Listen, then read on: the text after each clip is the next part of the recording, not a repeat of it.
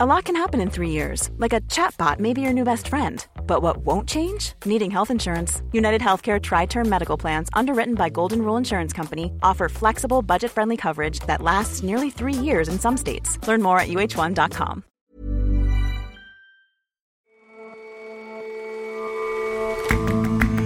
Hello and welcome to The Intelligence from The Economist. I'm your host, Jason Palmer. Every weekday, we provide a fresh perspective on the events shaping your world. Thailand's recent swings between military coups and leadership by one storied populist family look set to continue in this weekend's election. But it isn't clear the will of the people will prevail, and emboldened voters might not take that sitting down.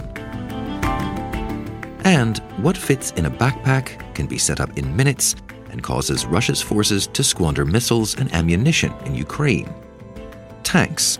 Not real tanks. Inflatable ones.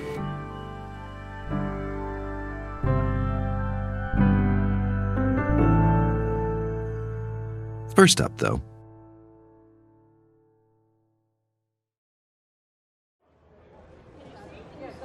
Ms. Carroll, can we have a statement, please?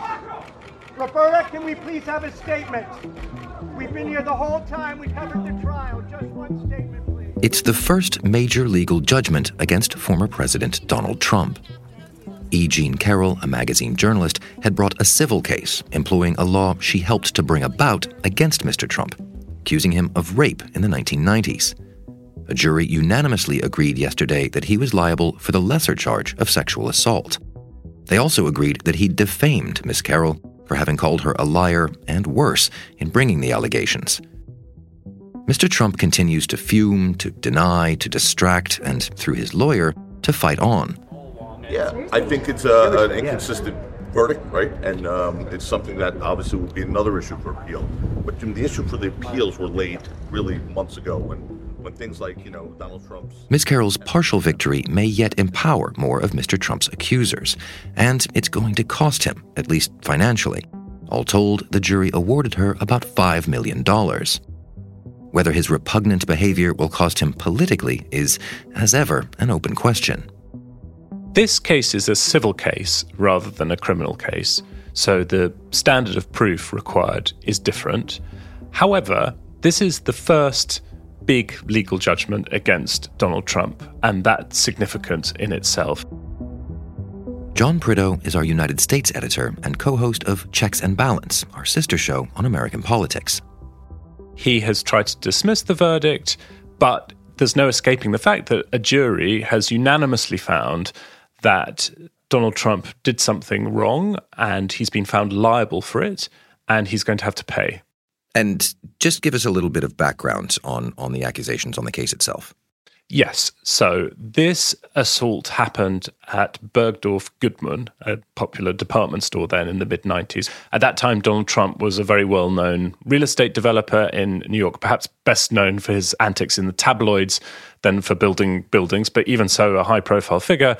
E. Jean Carroll was a popular advice columnist, so a pretty well-known writer. She told a couple of her friends about the assault after it had happened, but she didn't go to the police, and that was something that Donald Trump's defense lawyer pushed on a lot. And E. Jean Carroll said that this incident cast a shadow over the rest of her life. She wrote about it in a memoir, which she published in 2019. Donald Trump called her a liar on social media. He said that her accusations were a hoax and he called her a con job. That gave her standing to sue him for defamation, which was part of this case, to clear her name. And that was clearly an important thing for her. But also, New York now has a law that allows people to bring historic accusations of sexual abuse. Most of these accusations concern cases against institutions like the Catholic Church. But the law has also been used to bring what you might call more classic sort of he said, she said sexual assault allegations of this type. And so that's why E. Jean Carroll was able to bring both a defamation claim and a sexual assault claim for something that happened 25 years ago. And it has to be said that claims of sexual assault, you mentioned this, the he said, she said idea, these are depressingly hard to prove in court. How did this one play out? They are hard to prove because typically there are no witnesses, as was the case here. There's seldom forensic evidence, as was the case here. It's important to underline that this was a civil case. In a civil case, the jury has to decide that the preponderance of evidence suggests liability. That really means that it's more likely than not that Donald Trump committed this assault. In a criminal case, the standard's different. It's beyond reasonable doubt. That's clearly a higher bar. It's also important to note that while Trump has been found liable for defamation and for sexual battery, the jury decided that the evidence didn't rise to the level of proving Mr. Trump was liable for rape. So that's something that he will presumably cling on to. So though these cases are really hard to prove, E. Jean Carroll's testimony was clearly very credible and persuasive for the jurors. Her lawyers had several witnesses, and they were able to build a pattern of past behavior by Donald Trump. They used the infamous Access Hollywood tape, which first became public just before the election in 2016. You know, I'm automatically attracted to beautiful. I just start kissing them. It's like a magnet. You just kiss. I don't even wait. And when you're a star, they let you do it. You can do anything. Whatever you want. Grab them by the pussy. In all, Donald Trump has been accused of sexual assault, I think, by 17 women. And so the lawyers for E. Jean Carroll were able to establish a sort of pattern of past behavior and persuade the jury that what he did to E. Jean Carroll fitted into that pattern. The other thing that I think was relevant here was that Donald Trump had to sit through a witness deposition. He didn't appear in court, but he was deposed by E. Jean Carroll's lawyers, and he made life, frankly, easier for them than it perhaps could have been. I mean, he repeated his line that E. Jean Carroll wasn't his type, said he never knew her, had no idea who she was, then confused her with a picture of his former wife. He also said that E. Jean Carroll's lawyer wasn't his type. And so that, I think, was not particularly helpful for his own legal defense. And presumably, Mr. Trump continues to deny the allegations in spite of this ruling. Yes, he does. His strategy here was to try and ignore the trial in the sense that he refused to show up as a witness while writing about it a fair bit on social media, which is something that the judge reprimanded him for several times. After the verdict came in, he said he'd appeal. He said the Democrats had weaponized the American judicial system against him.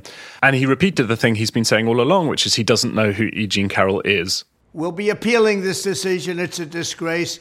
I don't even know who this woman is. I have no idea who she is, where she came from. This is another scam. It's a political witch hunt.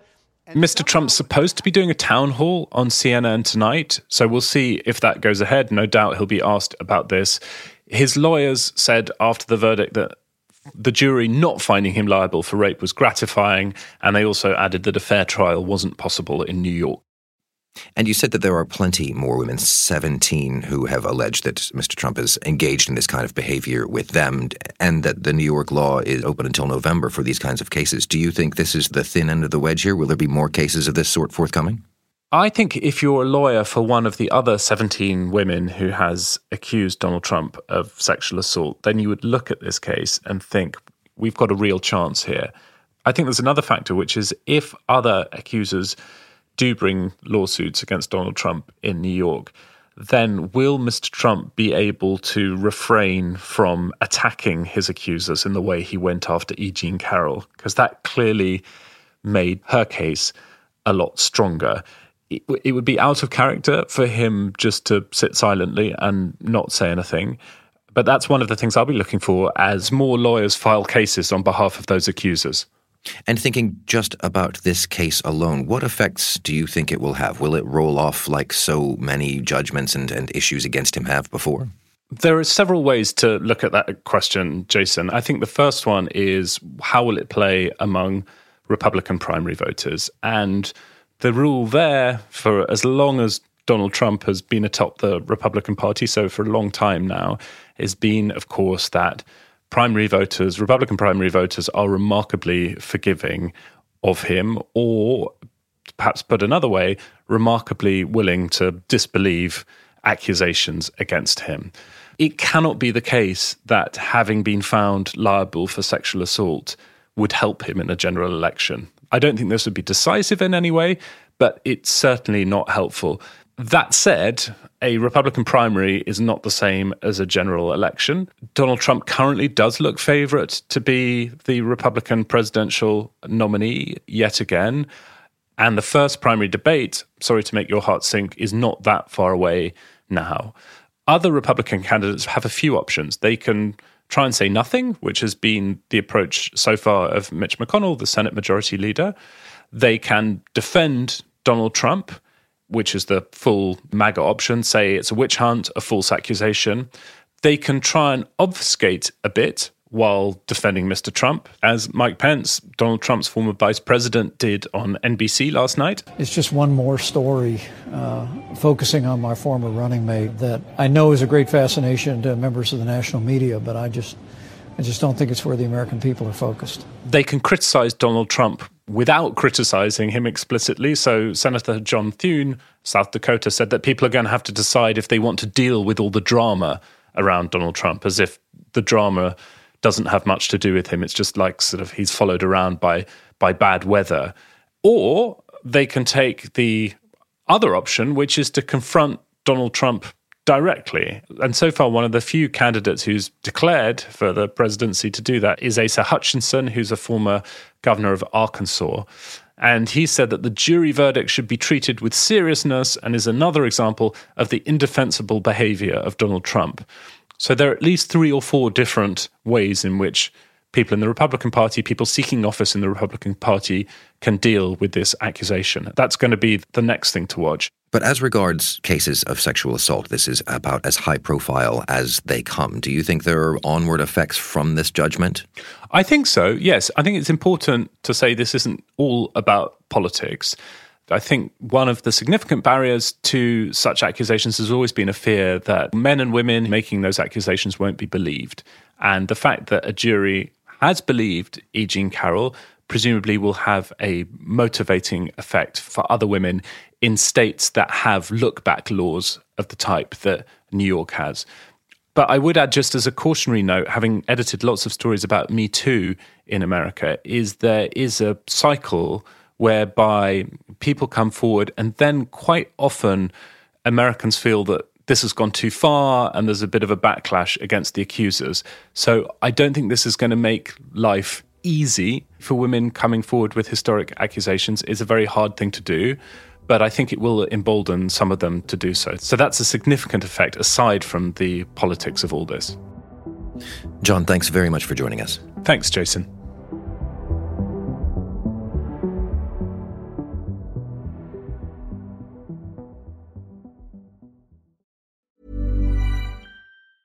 Many of us have those stubborn pounds that seem impossible to lose, no matter how good we eat or how hard we work out. My solution is PlushCare. PlushCare is a leading telehealth provider with doctors who are there for you day and night to partner with you in your weight loss journey. They can prescribe FDA-approved weight loss medications like Wegovy and Zepbound for those who qualify. Plus, they accept most insurance plans. To get started, visit plushcare.com/weightloss. That's plushcare.com/weightloss.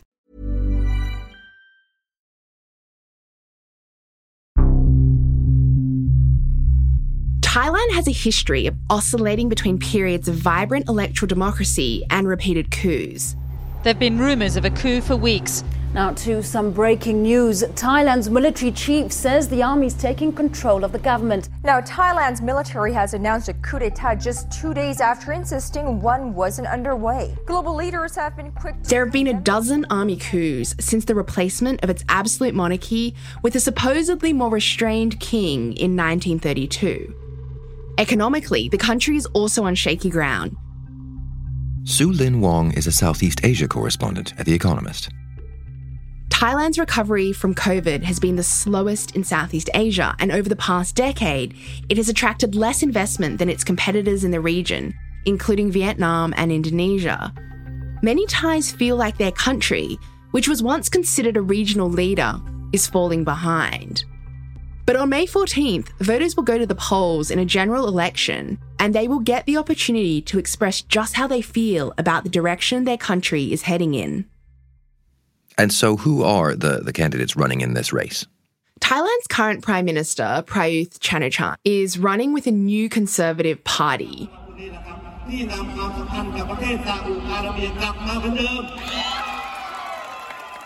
Mr. Prayuth seized power in a military coup in 2014 and he promised to make the economy more vibrant, but instead his leadership has been defined by incompetence and corruption. He's currently in third position according to recent polls, and the top two contenders are of the democracy camp. The first is Paetongtarn Shinawatra, the leader of the main opposition party, Pheu Thai.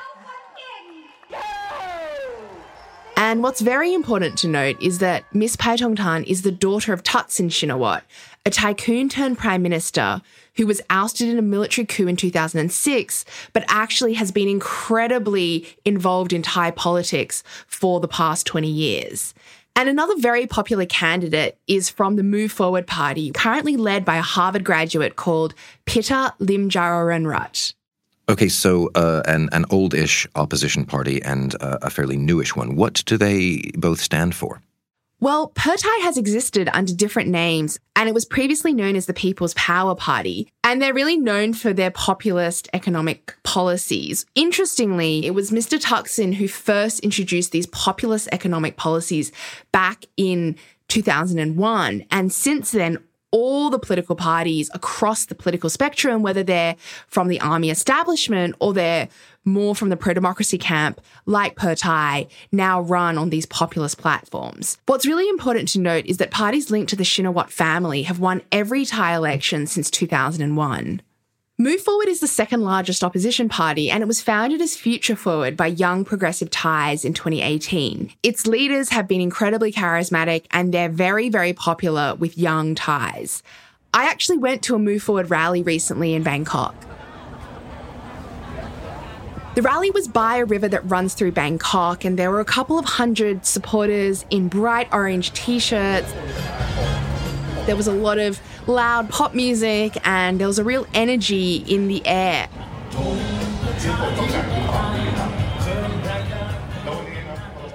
I later interviewed Pitta Limjaroenrat, the leader of Move Forward. He told me all about his party's strategy. In short, is 3 Ds is what we're proposing and what differentiates us from other parties. 3 Ds is as follows. First is to demilitarize Thailand, that's military conscription. Second is demonopolization, that's liquor liberalization. And third D is decentralization, so to make sure that Bangkok is no longer Thailand and Thailand is no longer Bangkok. That sounded a little too rehearsed for me, so I asked him to go into more depth. If you have ever visited Thailand, you will understand that one size does not fit all. You know, if you're in Isan province, it's about land rights, it's about water management, it's about debt management of the farmers. If you're from the northern part of Thailand, what keeps you awake at night is pollution, transboundary haze, also something to do with land rights and deforestation. If you're from down south, usually the most conservative part of Thailand, it's about tourism, after COVID. It's about rubber prices, palm oil prices, and fishery, for example. So, because what's going on nowadays is so fragmented and the new challenges that come in, it keeps accumulating from the previous challenges, arguably 4 years ago.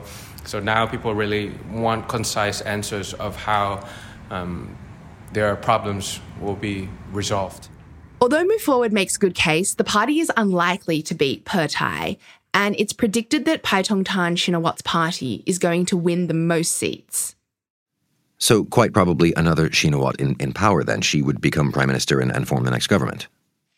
Well, in most countries, that would be the logical conclusion, but not in Thailand. So to win the prime ministership in Thailand, she will need the support of the Senate. And that's very, very important when thinking about Thai politics. So under the current constitution, which the military junta forced through in 2016, Thailand's Senate is packed with military loyalists, and it has a huge say in the selection of the prime minister.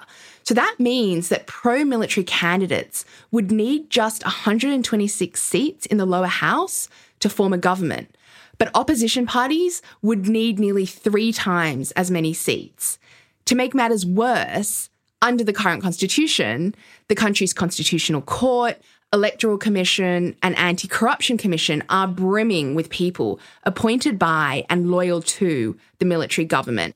So what does that mean then for Thai voters, for the will of the people? It means they may not get the change they want, and Thailand will slip further into democratic decline and be a place where the military and the monarchy control even more of Thai society than they currently do. That having been said, things may get a little heated after the election. The country has a long history of protests, and in 2020 and 2021, thousands of student protesters took to the streets, calling for Mr. Prayut's government to resign and for a reform of the monarchy, which was previously a taboo topic in Thailand, where denigrating the king could lead to a prison sentence of up to 15 years. Then the government retaliated, charging at least 240 people, and that really put a dampener on the protests because there was a lot of fear after that, given how severe the punishments could be. And what's really interesting is that many of the student protesters who took to the streets in 2020 and 2021 have now decided that to make change, it's more effective for them to work in politics. And a lot of them have joined Move Forward. Some of them are running as candidates in the upcoming election. And what is notable is that Move Forward is really advocating for systemic change in Thailand. And it's the only political party that has come out and publicly said that it wants to amend the law that criminalises criticism of the monarchy. But as you've said, the rule by either the military or the monarchy or both is pretty well entrenched. There's a thumb on the scales there. How likely do you think that change is? Unfortunately, I think it's pretty unlikely to happen anytime soon, and rumours are currently swirling that having failed to win the prime ministership twice before, Thai is now in conversation with the establishment over a power-sharing agreement. Now, Thai has come out and denied this, but there's still a lot of speculation in Thailand that this might be how it pans out. This may sit more comfortably with the military and the monarchy, who want a prime minister that does their bidding. The problem is, it may not sit so well with the people of Thailand. Thanks very much for joining us, Sulin. Thanks very much, Jason.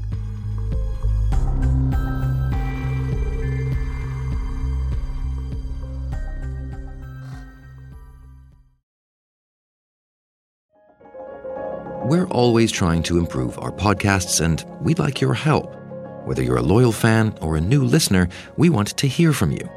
Do us a big favor and tell us what you think by filling out our listener survey. It only takes a few minutes. Just head to economist.com/intelligence survey.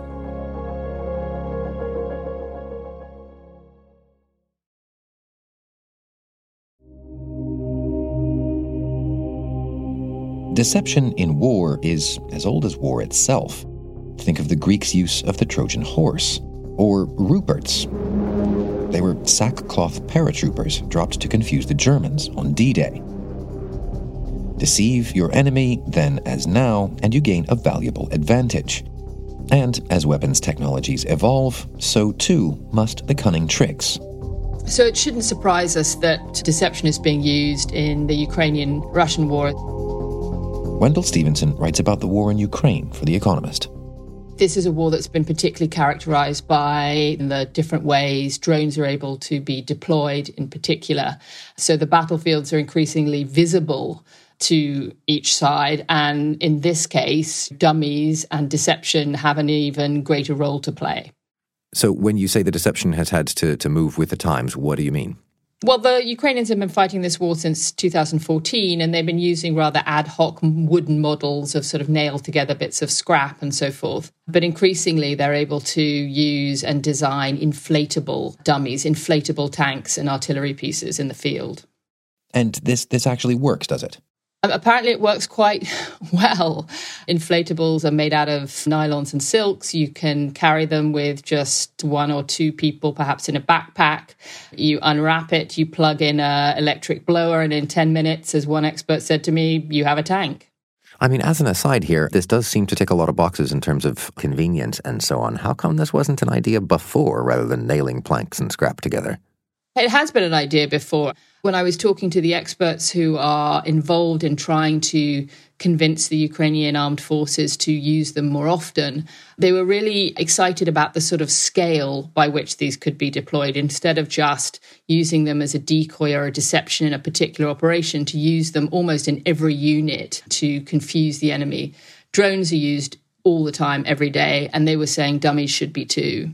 So how are these things actually deployed? What does it look like, well, from the sky? Well, it looks, when you're looking down on them, very lifelike, and it's hard to tell the difference, particularly if they've cleverly been deployed along with, for example, fake tank tracks in a muddy field or alongside other units. I talked to one expert who had been observing the deployment of a dummy in the field, and he said that where they can be most useful is in a sort of coordinated operation. And in this case, what the Ukrainians had done was set up a fake position with dummies by unjamming the drones in this area. They lured them in and were able to essentially create a feint with dummies that helped elsewhere on the battlefield. The Ukrainians were very clever last summer when they received the first HIMARS, the long-range artillery from the US. They deployed at the same time wooden models of HIMARS trundling around the back. And the Russians were very pleased to announce their success in targeting and hitting these HIMARS. But it turned out that most of them, or all of them, according to the Ukrainians, they'd actually hit the dummies. So they can be used in a number of different ways, but increasingly they're hoping to figure out how to use them and deploy them in more sophisticated operations. And we've been talking a lot on the show about an expected counteroffensive this spring. Presumably this kind of deception is going to form part of that. Well, everybody's talking about the counteroffensive and everybody's waiting for it. The dummies are particularly effective, I think, or could be, at countering the menace of the Russian Lancet drones, which have been really taking out a lot of the Ukrainian field artillery. But in addition, there's an economic aspect because, an artillery piece, an expensive American howitzer can cost, up to $4 million. And at the same time, you're encouraging Russia to expend their shells and ammunition and, in some cases, missiles, which really do cost a lot of money, on something that is fake, that doesn't exist. Wendell, thank you very much for your time. Thank you for having me. This week's episode of Babbage, our sister show on science and technology, will be looking into the use of drones in the war in Ukraine. Babbage is available later today and every Wednesday, wherever you get your podcasts.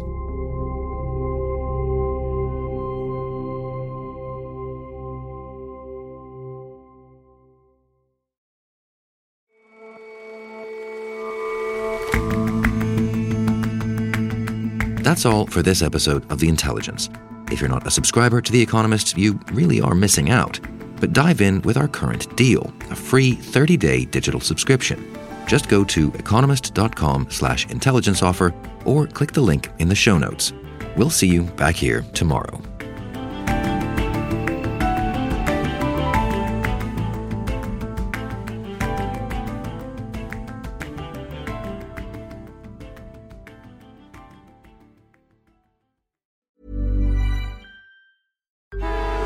Traffic jams, tailgating, pile-ups. Ugh, the joys of driving. How could it get worse? The federal government wants to have a say in what you drive. That's right. The Biden administration's EPA is pushing mandates that would ban 2 out of every 3 vehicles on the road today. Don't let Washington become your backseat driver. Protect the freedom of driving your way. Visit EnergyCitizens.org. Paid for by the American Petroleum Institute.